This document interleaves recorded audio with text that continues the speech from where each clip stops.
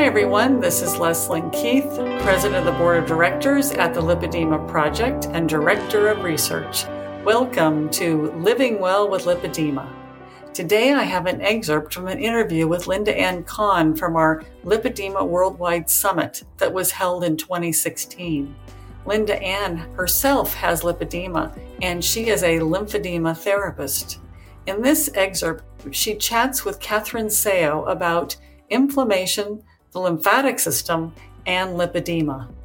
There's a lot of talk about inflammation and its relationship to lipedema, lymphedema, and obesity. For people who are listening and wondering, what is it? How does it work? Why do I have to be so cautious about it? Can you expound on that a bit, Linda Ann? Sure. Well, when we eat inflammatory foods, we produce a lot of cytokines, which are the inflammatory messengers of the immune system, and that will affect the lymphatic system. With lipedema, our lymphatic system is leaky. The lymphatic vessels are leaky, and a lot of fluid in the tissue. And when you have inflammatory foods and inflammatory cytokines, you're just fueling that fire and that inflammation. So, as I said before, we really want to quell that inflammation. So, inflammation, just the definition of inflammation is when you get a cut. Right. If you watch a cut, there's a little swelling that happens around the cut. It gets a little red, and there's swelling. That swelling is inflammation. That's inflammation, and that's when the cytokines come out and the macrophages and all the parts of the immune system that are there to actually work and repair with that. So in lymphedema, we have a lot of macrophages coming there to try and quell that inflammation. Yeah, so in lipedema and lymphedema, if you will, there is swelling. And so the body interprets that as something that needs addressing. And so it sends out these warriors. The cytokines and the macrophages are like warriors, and what they're doing is they're trying to heal the body, and instead it ends up making it worse because there's more inflammation and it can become chronic. Is that accurate? That is true. And the presence of the excess fat, which many lipedema patients have, causes this low-grade chronic inflammation to set in. That's the problem. Then that results in chemical changes to fatty acids in the cell membrane, which is called lipid peroxidation. There will then be disturbances in the fat metabolism and in the cytokine production. And what cytokines are, they proteins that the body releases in response to the inflammation.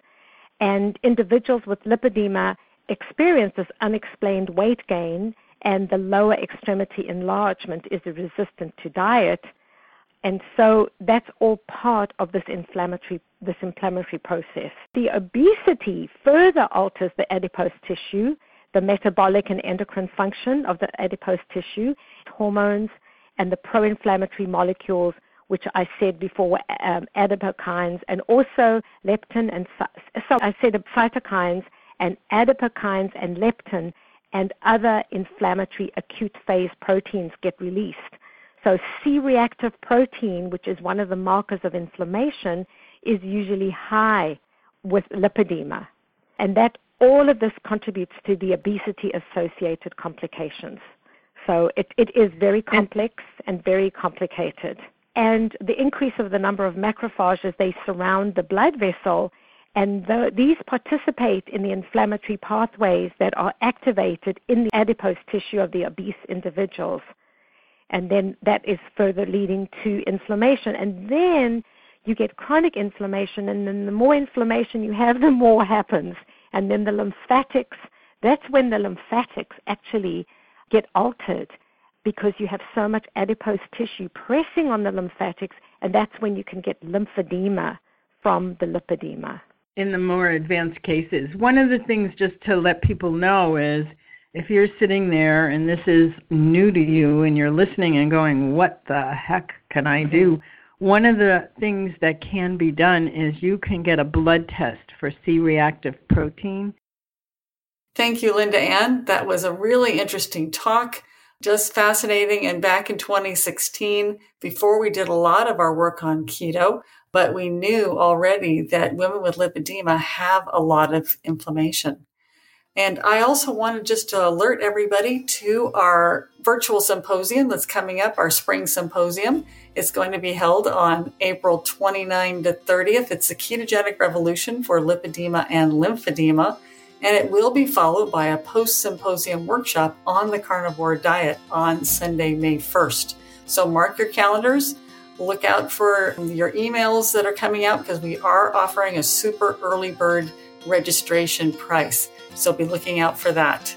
And thank you, all of you, our listeners, to our flash briefings. If you haven't already subscribed to our daily flash briefings of tips, tools, and research about lipedema, you can subscribe at Apple, Spotify, Amazon Alexa, or here at this website, lipedema-simplified.org/flash, where you'll find an archive of all of our flash briefings. You can now also follow Living Well with Lipedema on Amazon Music and get new episodes when they become available.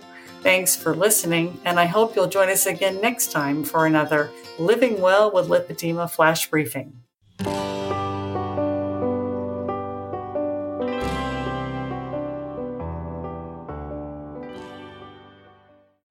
Hi there, this is Catherine Sayo with a very quick and exciting announcement. Just to let you know, our 3-day event, Heart to Heart, is coming up March 31st, April 1 and 2. Make sure you don't miss it. We have speakers coming from all over the world and an amazing schedule for interaction with all of the community. It's going to be spectacular. Go to lipedema-simplified.org and be sure to click the link to get more information. And we'll see you there.